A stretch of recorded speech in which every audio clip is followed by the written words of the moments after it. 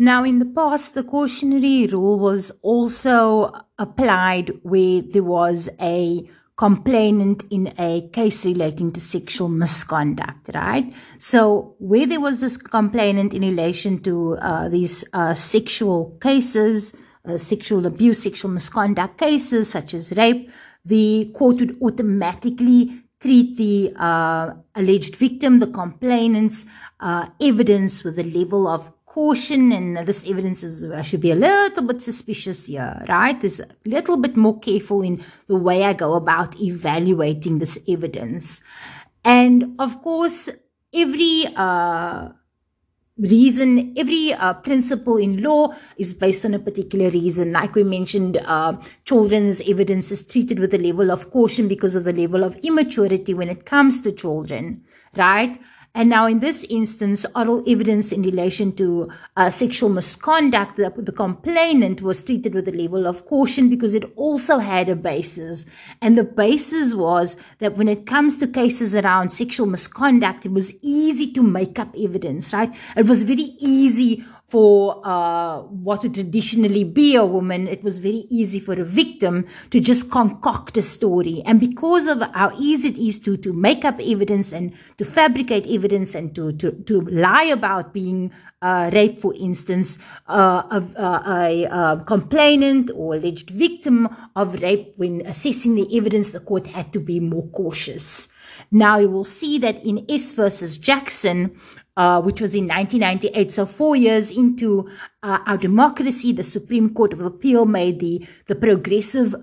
step of abolishing the cautionary rule, right? So even though we had the cautionary rule in South Africa, the cautionary rule no longer forms part of our law insofar as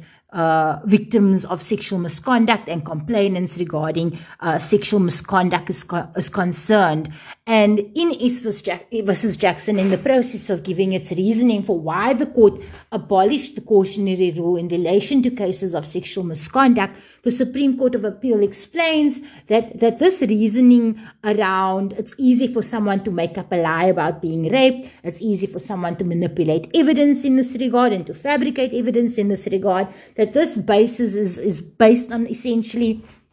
a perception that is irrational, it's an illogical perception, it's an outdated perception, right? And on this basis, the Supreme Court of Appeal ultimately abolishes the cautionary rule in relation to sexual assault cases. So the legal position in our law now is that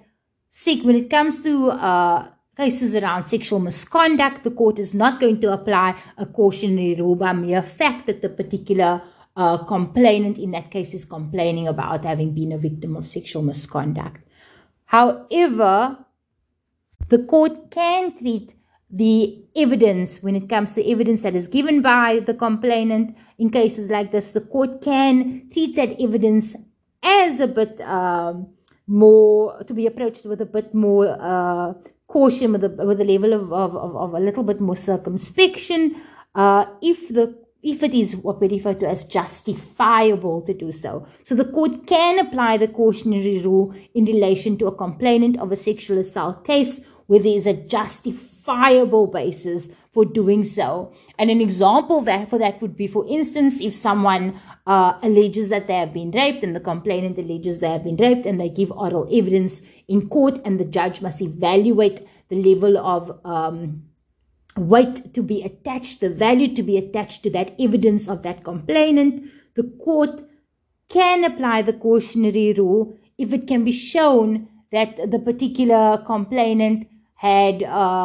perhaps on 2 previous occasions lied about being raped. So in that particular instance, there would be a justifiable basis for the court to be more suspicious and more careful when evaluating that particular complainant's case, right? Her particular evidence that she's making, the case that she's making.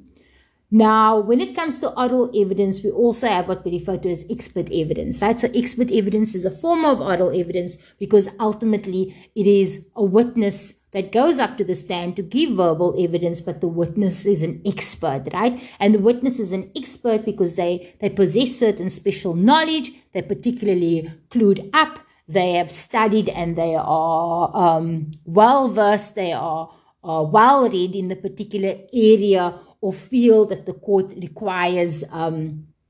guidance on, and that evidence needs to be laid on, right? And an example, for instance, of this would be if there was footprints that are found at a crime scene, and they need to analyze the footprints to show that the footprints are likely those of the accused, then in that instance, the prosecutor would call an expert witness who is an expert in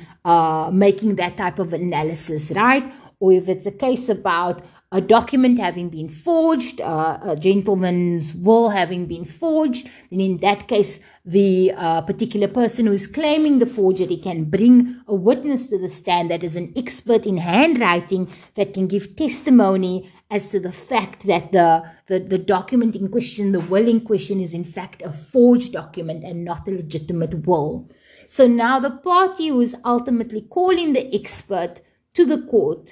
to the court to go and give evidence before the court, to provide oral evidence, must lay the foundation for why it is, right? Must show why it is that that particular expert's opinion or that particular specialized knowledge they have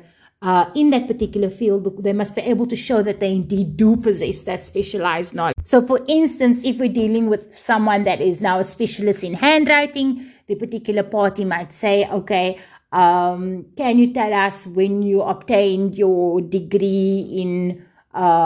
whatever the case may be, forensic, whatever, right? In that instance, the person will say, okay, I obtained my degree in 2005. And then they can say, okay, how long has it been that you've worked as a handwriting specialist? And the person might say, I have worked as a handwriting specialist for the last 10 years. And then they might ask, have you provided testimony regarding handwriting statements on previous occasions? And the person may say, yes, I have, and I've, whatever the case may be, I've done it on X amount of occasions, or I've often provided evidence in this regard, right? So now the party who's calling the particular expert has shown why it is that this person must be regarded as an expert who has special knowledge in the field of handwriting.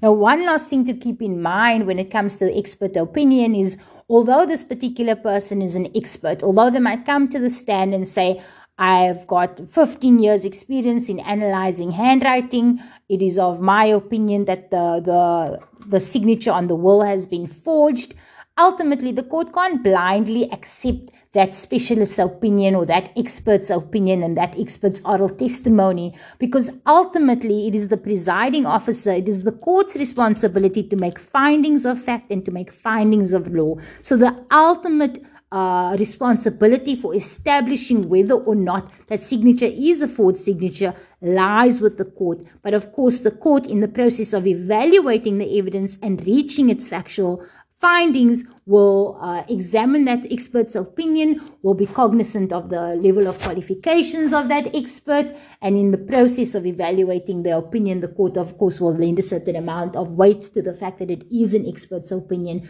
But the court ultimately will have to make the final call when it comes to the